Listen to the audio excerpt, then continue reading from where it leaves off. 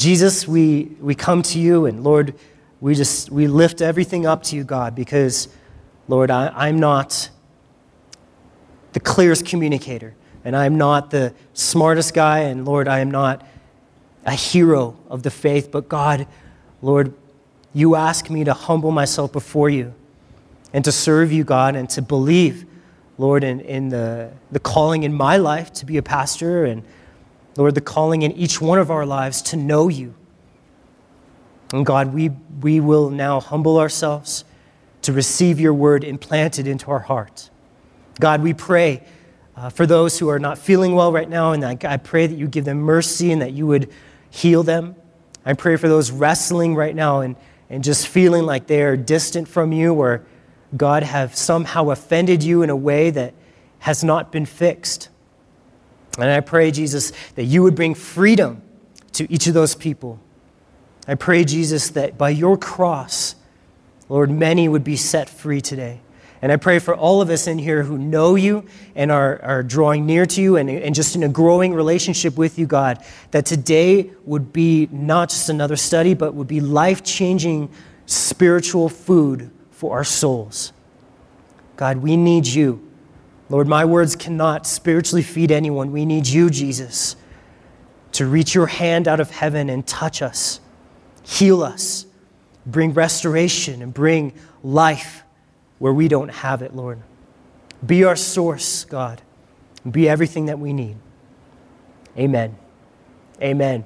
Well, last week we were in the end of chapter 4 there. And if you have your little sections in your Bible, it says, do not grieve the Spirit. And that was that section that we talked about. And the title was, why are you breaking my heart? And we talked about how much God loves us and how much he takes a risk to love us. And he enters into this relationship, God bless you, where he can get burned, where God can get burned, where he can get hurt, where he can be grieved. And we looked at all sorts of areas where we can intentionally or unintentionally break the heart of God in our lives. They were living like the world and lying and being angry and stealing, cursing, being bitter, being unforgiving. And we looked at all those and how for each one of those heartbreakers, we call them, we learned how we can actually, instead, we can please the Lord, or we can love the Lord. We can be obedient instead. And we learned how that was not another rule that Paul was adding to the Christian life. He isn't about rules. We are freed from the law. But each of those were a way that we can show love, a way that we can express dependence, a way that we can honor the Savior who bought us. It's a way to cause the Spirit to feel welcome or at home. And as we sang that song, Holy Spirit, you're welcome here, I was thinking about that. It's a way that he can feel accepted in our hearts or welcomed. It's a way to love him, to respond in love. You guys know the feeling of being loved, right? You been in love before? If you're married, you better be saying, yeah. Well, the thought when you're in love, especially that young puppy love, we had a couple friends over 4th of July, and it was kind of cheesy. They're newly married. I don't know, they get married in March, and they were just like gaga over each other. And my wife and I are like, that's gross. But just kidding. We thought it was cute. Anyway, you guys know the feeling. You think, how can I make this person feel special? You just have that feeling. How can I let them know how much they mean in my heart to me?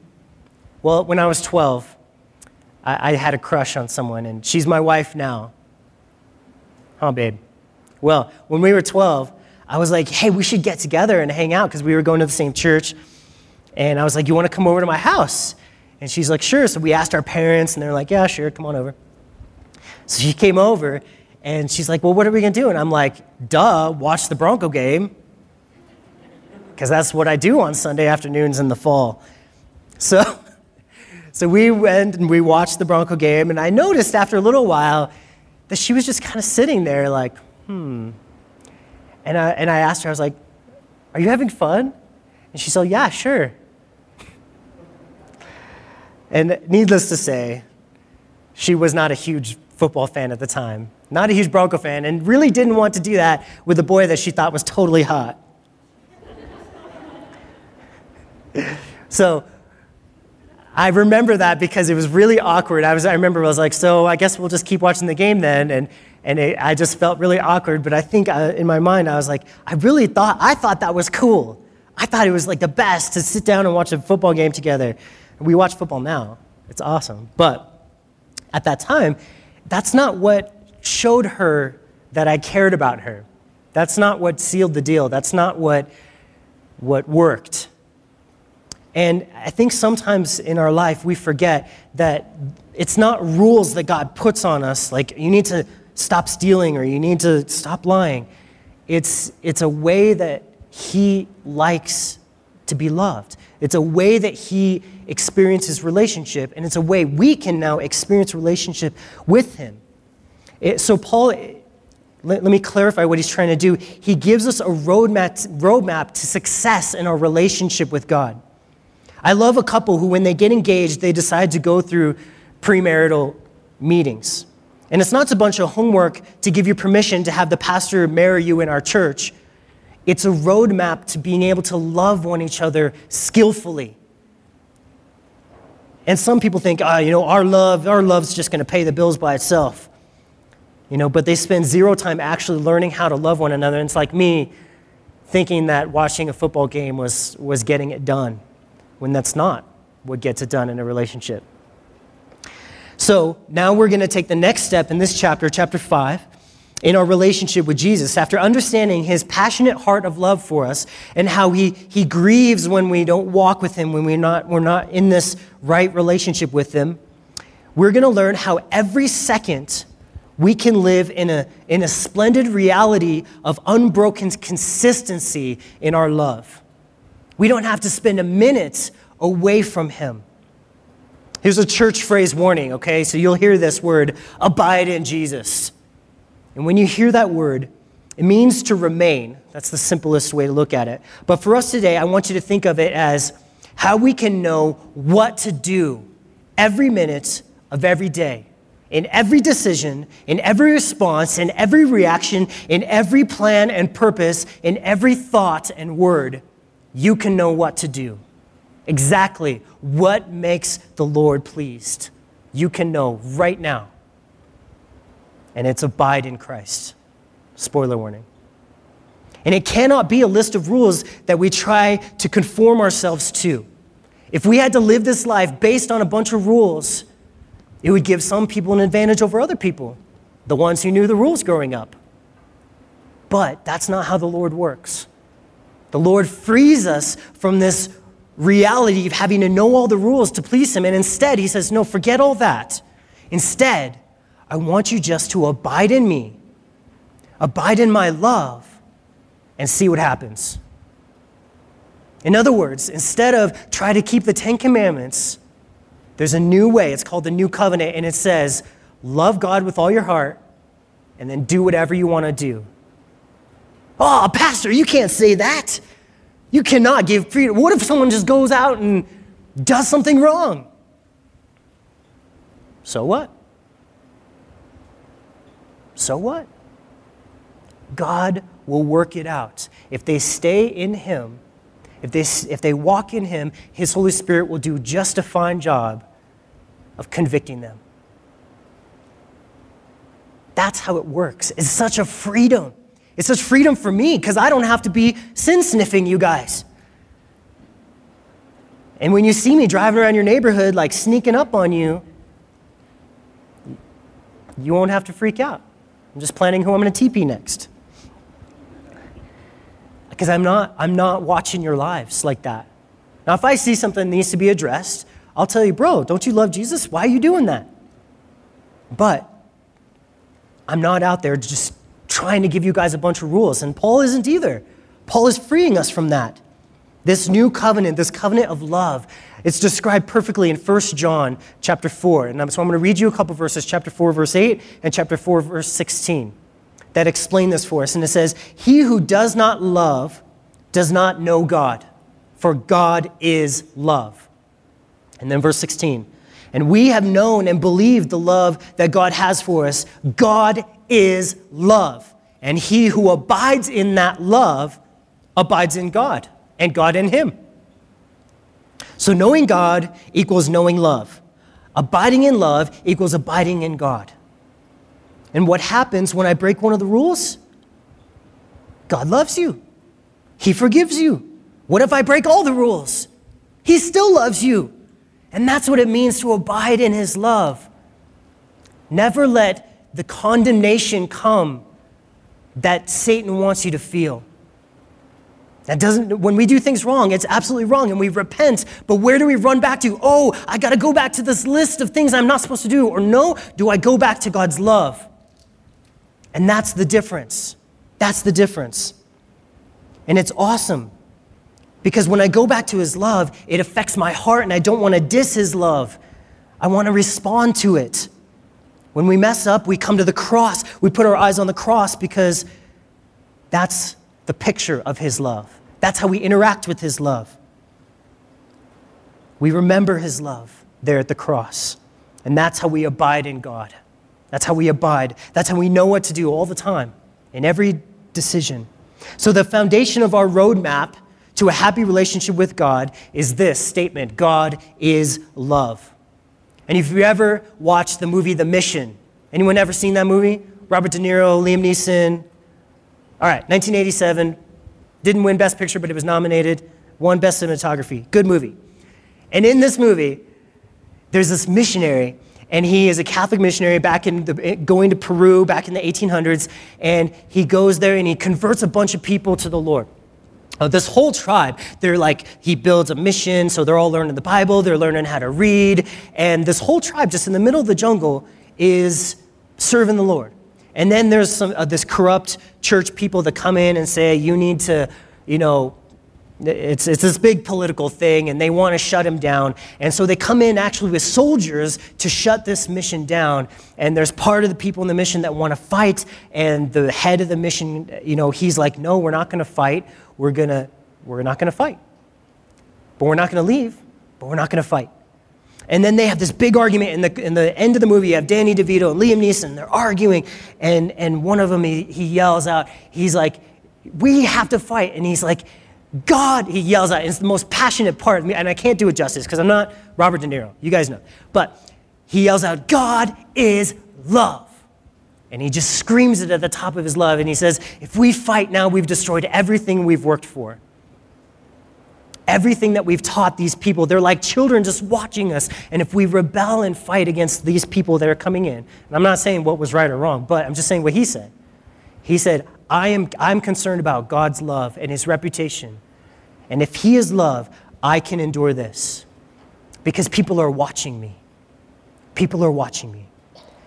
James Baldwin said, children have never been good at listening to their elders, but they have never failed to imitate them. They've never failed to imitate them. And so we get to our text right here. And in Ephesians chapter 5, he says, therefore, be imitators of God as dear children, and walk in love. As Christ also has loved us and given himself for us, an offering and a sacrifice to God for a sweet-smelling aroma. So we also have an example of how to walk. We have a perfect example for every situation in our lives of what to do. To walk in love. And that's just kind of out there. Just walk in love. And, the peace people, the people who have all the coexist stickers and all that, they would say the same thing, walk in love. But there's a difference in this love. And he describes it in here. He says, as Christ loved us and gave himself for us, an offering and a sacrifice to God. This kind of love is a self-sacrificing love. It's a Christ-like love. So a problem arises in our life, and you can fill in the blank. Whatever problem it is, that's a challenge for you. And we wonder what to do, and then we think about, well, what would Jesus do, right? You have your what would Jesus do sticker or bracelet. You guys remember those? 90s? All right. Tyler Perry just bought I don't know why, but I think he's going to make a movie about it. Anyway, so the what would Jesus do? And we think, well, what would Jesus do? And a lot of times it's like, man, I don't know.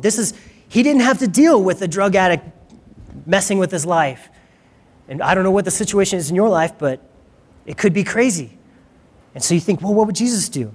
And maybe you don't know. Maybe you know right away. Yeah, he'd be patient. He'd forgive, whatever. But if we don't know, what we do is we search the scriptures until the scriptures answer that question for us.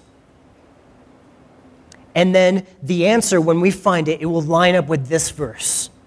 It will line up with this verse. It will be self-sacrificing love that God leads you to, that God wants you to walk in. In every challenge, in every attack, in every response, it's always self-sacrificing. Why? Why does God make it that way? Why is it that simple? Because it pleases God.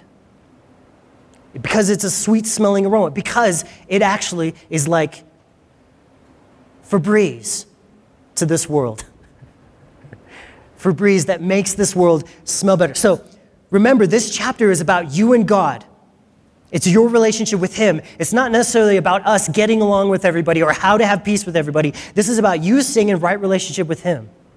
So let me get this straight. You're telling me I'm supposed to respond and act in self-sacrificing love to everybody I meet because it makes God happy? Because it pleases God? Yes, that's exactly what I'm saying. Well, won't people see me as soft or weak or weird or strange? Yes, they will. It's almost like you're from another world, or you have another heritage, or you have another father who's taught you differently than what they have. It's amazing. Imagine the reputation of the Westboro Baptist Church if their reputation was self-sacrificing love. But it's not, is it? That's not their reputation. If you don't know, that church that pickets all the funeral, that's not their reputation. Self-sacrificing love. They're not out there starting orphanages or taking care of people. And it's a bummer. They're not being a witness. If they just sacrifice their own lives on a daily basis for the people in their community, it'd be a bit more attractive, I think, to the world. So when we have this self-sacrificing love about us, it makes us a light to the world and a salt to the earth. But it can be tough to walk in this kind of love. We have three enemies that are keeping us away from it. You see that we have the world, the flesh, and the devil. And all three of them are fighting against this in your life. The world doesn't agree with loving enemies. They think right away, man, no, you stand up against your enemies. The world doesn't see any wisdom in taking the lower road. The world calls us fools and mocks us for Christ-likeness. The world tries to say that tolerance is love, when in actuality, it's like a doctor saying, you have cancer, but let's celebrate your cancer. It's not going to hurt you or anyone else. And that's not love. It's cruelty. It's deception. So the world doesn't encourage us to walk in self-sacrificing love. The flesh wars within us. My old man that we learned about 2 weeks ago, man, it desires to be gratified and protected and pleased, and my corrupt nature likes to think I can love others and still have enough left over to please myself and my fleshly desires. And so my flesh does not want to walk in this love that Paul is saying, walk in it. Come back to the cross. And the devil, he sends us jerks. But we could see them as opportunities to love, but we don't. We see them as jerks, and we call them jerks, and then we treat them like jerks. We could see them as opportunities, but we don't. The devil, he tries to then confuse our purpose. He tries to get our eyes off of our relationship with Jesus and onto what this person did and what they said, and he's really good at it. And I know many believers who they're rocking with the Lord, they're just rolling, doing their devotions, and all of a sudden, something happens in their life, and they just fall off the cliff.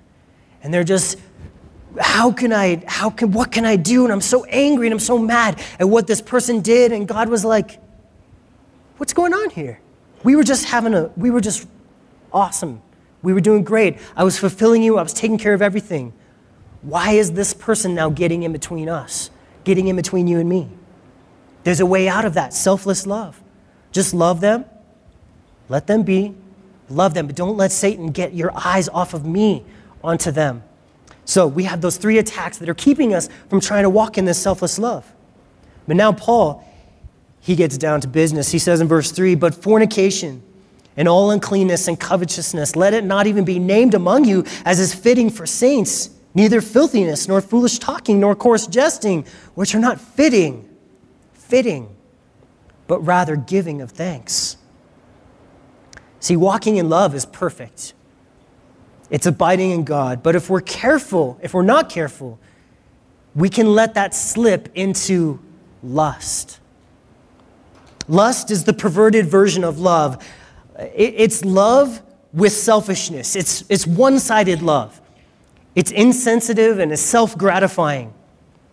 And he says here, he leads our attention, he draws it towards fornication, which is sexual sin outside of marriage. And just so we're clear, an affair is not love. And I don't care how much attention he pays to you more than your husband, or how greatly you want to serve that person, or how much better you feel about yourself when you're with them. It is never love. It is completely perverted love. It's lust. And it's breaking the Lord's heart. And no one ever falls in love with a married person other than their spouse. They always fall into lust. You can't say, well, I'm married, but I fell in love with this person and it's just so right. Because it's not. It's not. It's lust. And they're getting this cheap high and thrill out of love without the deep cost of commitment. And it ends in destruction every single time. And as a pastor, I hate having to share this, and I do reluctantly, but it never works out. And I've seen it over and over. I'm watching it in people's lives right now. Not in this room. Well, maybe, I don't know. But I'm literally seeing it destroy people right now. And it grieves me and it grieves the Lord. And no one ever gets away with it because God knows. You dishonor God and broke the picture of his commitment to you. And instead of a sweet-smelling aroma, you are a rank and putrid, horrifying, smelly mess. It's like walking through the streets of Hong Kong. It smells horrific. It's BO mixed with old fish. If you've ever been to Hong Kong, you know what I mean. Oh, Lord, it will knock you on your behind. And that's what we smell like to God when we're letting lust affect the way we love. It's a spiritual smell. It's something that, you can fake it to all of us. You can totally fake it to me, and you can be like, oh, I'm so happy. But I don't have a spiritual nose. But our Father, your Father, he's spirit. And he knows all these spiritual things, and all things are naked and open and bare before him, and he sees every single bit of it, and it's horrifying to him. And so, repent. Turn from every form of adultery and back to Jesus. Get that smell washed away, because he never wants anyone to just sit in the filth of their smelly spirituality. He absolutely will wash us. How? In the cross, in his blood. We get our eyes back onto him, and he will cleanse you. Get your eyes back onto Jesus. He says, all uncleanness and covetousness. Paul says, get away from it. Uncleanness is the Greek word akatharsia, which is the opposite of what we know as catharsis. It means anything not a clean behavior, so like dirty movies, etc. Covetousness means, desiring something that belongs to someone else. How much more clearly could he describe the truth about an affair? Man, it's sad. Every extramarital union is based on this covetous desire. That's the root of it. And then he says, neither filthiness, foolish talking, coarse jesting, which are not fitting, but rather giving thanks. So anything that is not love, this self-sacrificing love, any form of love that's been infected with lust, any act that is not an imitation of the self-sacrificing love of Jesus Christ, he says it's not fitting. In other words, it doesn't fit. It's like trying to squeeze Shaquille O'Neal into Danny DeVito's pants. Nothing is more wrong than watching a believer struggle with lust. And it's an epidemic. It's on the outside. It's all hidden. But on the inside, it's just so wrong. It doesn't fit. Everything feels wrong. And as one struggles and falls into lust-based sins, what follows is shame and separation from God, the two things that should never exist in a Christian's life. Because Jesus doesn't bring those things. We need to turn to him, run to him, be free from lust-based love. What's the cure for an affair? Jesus. Setting your eyes on the cross and on Jesus and thinking about it every minute of every day, and it will save your marriage. What's the cure for pornography? Jesus. Run to him every day, set your mind on the cross, and Jesus will cure you. He will save you. He will give you victory. What's the cure for a goober husband who doesn't think about things before he does them and he acts selfishly towards his wife? Trying harder. Just kidding. No, not. Don't ever listen to that. It's Jesus. It's Jesus. And we can tell that we're doing okay with this love thing. We can tell that we're walking in love when this is happening, what he says at the end of the verse right there, when he says, but rather giving of thanks. You know, it's like Thanksgiving is good to remember. It's not, and not just being fake about it either, not like fakesgiving, but a real thankfulness for the people in your life, especially your wife and your husband. That real thankfulness only comes through looking at Jesus also. So he gives us a little litmus test for how to know whether you're walking in love. And it's whether you're giving thanks for all these people in your life. You're giving thanks for those close relationships. And if you're not giving thanks for them, I'm not going to tell you, well, just start giving thanks for them, because that's fake. No, I'm saying start looking at Jesus and see if a thankful heart doesn't develop in your life. Just wait and see. Because in verse 5, Paul says, for this you know, that no fornicator, unclean person, or nor covetous man who is an idolater has any inheritance in the kingdom of Christ and God. Let no one deceive you with empty words. For because of these things, the wrath of God comes upon the sons of disobedience. Paul is not afraid to throw down the hammer. Man, he just brings it. And what he says is he says, if your love is actually lust, if you don't walk in true love, you don't know God and will go to hell. Whoa. Dang, Pastor. But that's what Paul's saying. He's saying if you don't get love. In other words, if you can live your life just fine with no conviction, with all of these attributes, you don't have God's Holy Spirit inside of you. Remember our verses from 1 John. I'm going to read them again. He who does not love does not know God. It sounded kind of soft at the beginning of our Bible study. Now it's starting to, man, really? It's that serious? He who does not know God, does not love, does not know God, for God is love. And then in verse 16, and we have known and believed the love that God has for us. God is love, and he who abides in love abides in God, and God in him.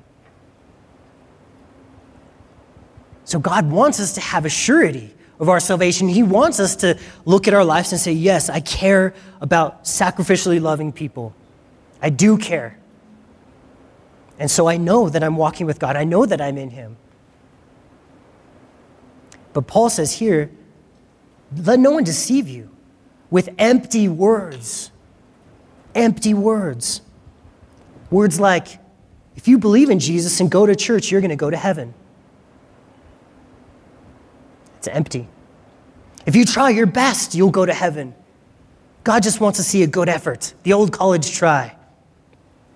If you read your Bible, you'll go to heaven.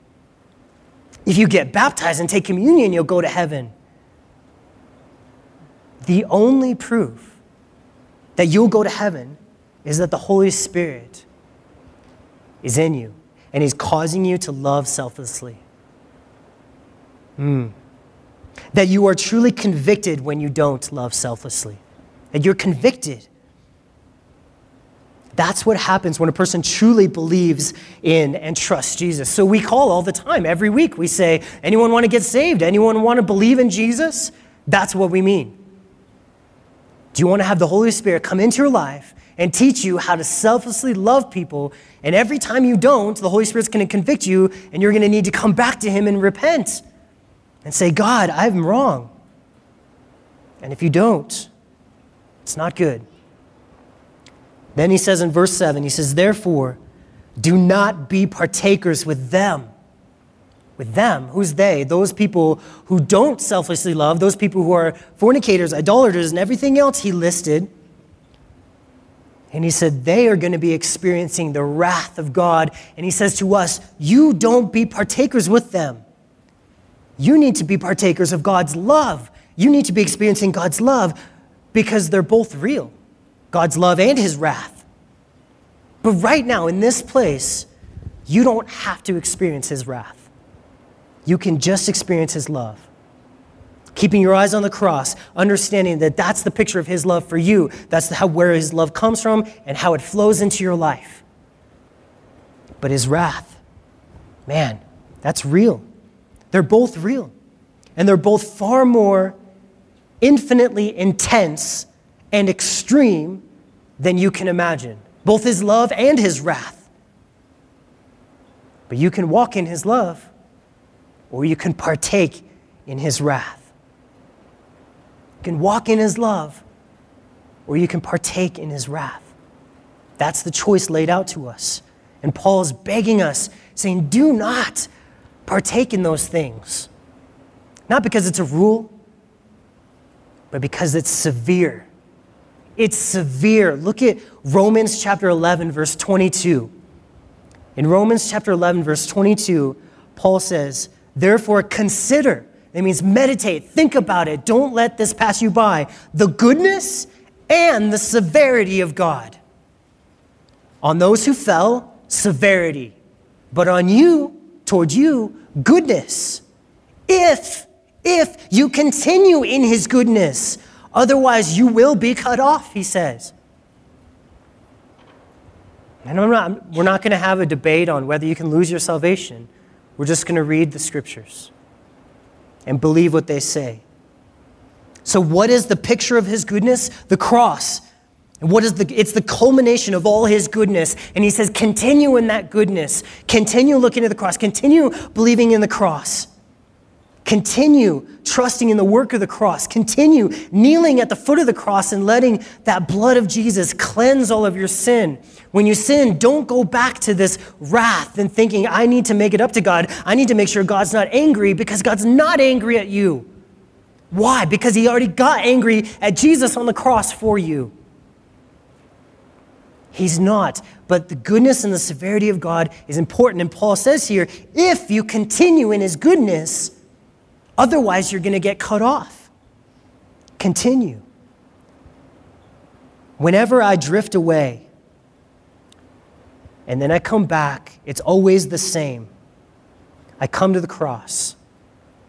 Has anyone ever here drifted away and come back to the Lord? It's always coming back to the cross. It's always remembering what Jesus did for you on the cross, and that's what breaks your heart, and that's what causes you to say, Jesus, I love you, and I'm sorry. It's the cross. And Paul says here, if you're tired of the drifting, if you're tired of the going away and coming back and always seeming like you're breaking the heart of God, he says, just continue. Keep your eye on the cross. Keep your eye on the cross. Well, that doesn't seem that hard, actually. You mean I don't have to try to continue keeping the 10 Commandments anymore? No. Are they important? Yes. They show you God's heart. They show you how to live a godly life. But that's not where we set our mind, where we set our eyes. It's the cross. And when we partake in communion, we remember, we partake of his love. We partake in his suffering through selfless love. But don't partake in his wrath. The things that grieve him, that break his heart, that incur his anger. They're two incongruent lifestyles, two paths, two roads that go in two different directions. And we have a clear exhortation that if you're on that lower road long enough, and you don't care about being on that road, and you don't care about Jesus, and you reject his love, and you're not thinking about the cross all the time, that you will get to your destination. And that destination is no inheritance, cut off, abiding in his wrath. What a sucky place to be. None of you guys want to be there. I don't want to be there. And how do we get back? How do we come back? We get our eyes on the cross. If you're looking at your life right now, and you know beyond a shadow of a doubt that your life is one that dishonors God, one that will incur the wrath of God, if you're afraid that if you died right now that you would have no peace with God, I have a truth for you to hear. You can't make the wrath go away. You can't do it. You can't change your actions. You can't rewind the clock in your life. The wrath must be satisfied. The price must be paid. The debt will come due. But wrath is actually, hear this truth, wrath is actually a good thing. It's a good thing for you because it forces things to be dealt with. It keeps us from having this constant worry that what if God wakes up angry one day, he gets up on the wrong side of his cloud, and he decides to punish me for my mistakes instead of just letting me live.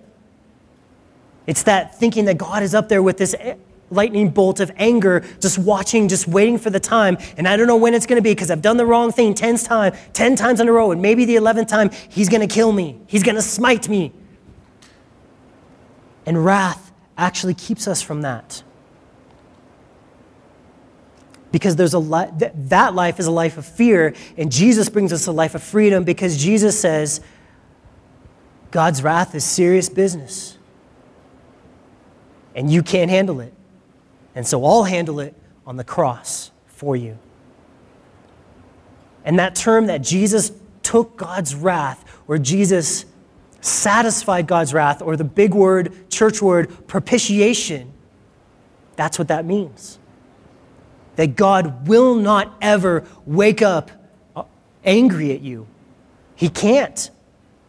It would literally, Paul said in Romans, it would be unjust for God to punish you for your sins because God punished Jesus for you already. And if he punished you for your sins, he's already punished Jesus, so he would be double punishing, which would make him unrighteous, and God can't be unrighteous. So that's why we come back to the Lord, we come back to the cross, and it frees us from everything. And that's why wrath is a good thing, and we thank God for his wrath. We thank God that he could pour out his wrath completely, righteously, the right way, and let it be done with on the cross, so that I can come to him in total freedom and say, forgive me, and God forgives me, and it's done, and it never comes back. But because there's a substitute to endure that wrath for me. A man who accepted my punishment, and now I am free to be like a little child and walk in his love.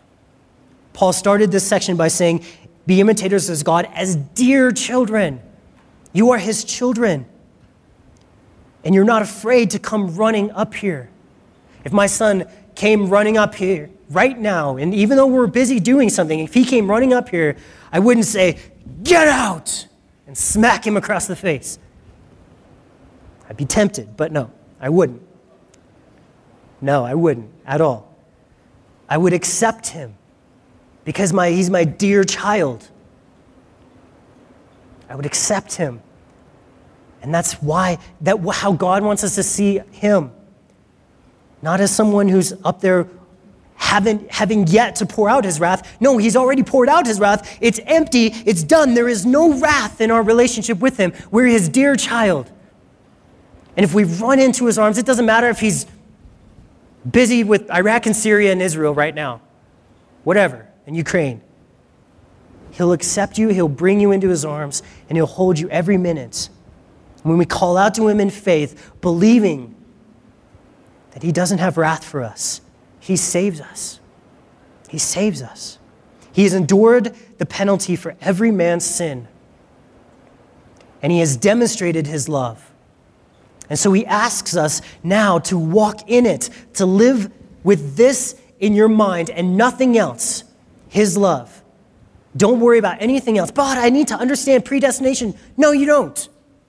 Lots of people have no clue and they're just fine. Well, what about the rapture? No big deal. I'll tell you, we're right on the way up. What about, I don't understand the Holy Spirit, or I don't understand this, I don't understand that? It doesn't matter. Keep your eyes on nothing else but his love. That's what it means to walk in love. And this is the first part of a three-part thing, life in the Spirit. How to have a spiritual life, how to practically be a believer and have success in your relationship with God. Number one is walk in his love. Never let anything else come into your mind except his love. Nothing. And how do we do that? By communion. Continually, day by day. Every time you eat something, remember his love, that he was broken on the cross. Every time you chew something or snap into a Slim Jim, remember Jesus was broken for you. And every time you drink anything, remember that he poured out his blood in a new covenant of love for you so that you're free. Every time. That's how it's supposed to work. To walk in his love. To walk in his love. Let's all pray. Jesus, we have a deep and abiding need to abide in your love. And Father, I pray for every single one of us, God, and how you have been transforming us as we've been walking in your word and living with you, God. And now I pray for just total and complete amounts of freedom to be brought into our life. And if you would all stand with me. We're going to sing another song, but before we do, and as we're preparing, I just got to ask if there's anyone that has never, knows in their heart that they've never been free from being scared of God's wrath. Because they look at their life and they see that there's things, there's attributes in their life where they know that God is partaking in the wrath. You feel the anger, you feel that it's not right. There's something not fitting about what you're involved in. And I invite you to cry out to the Lord, to keep your eyes on the cross and believe that he took your wrath for you. That he took God's wrath upon your sin, and it is done. And I invite you by faith to become a child of God and ask and say, God, forgive me for all my sins because of what Jesus did on the cross. Forgive me. Fill me with your Holy Spirit to change my life. I repent of all my ways and turn to you in everything, God. And if you are doing that, then I invite you to come up after the service and just talk with me and pray with me. And I have helps that I can give you. And I just want to rejoice with you because God is tugging at your heart. And he's asking you, he's begging you that he doesn't want to be the mean guy in the sky in your mind. He wants to be your dear Father that is not angry with you, but that loves you. And God, we ask, Lord, that you would fill us now with your Spirit.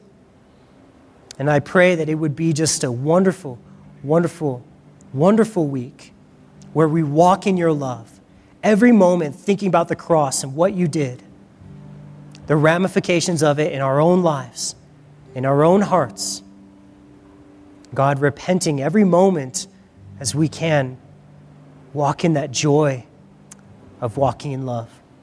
In your name we pray. Amen.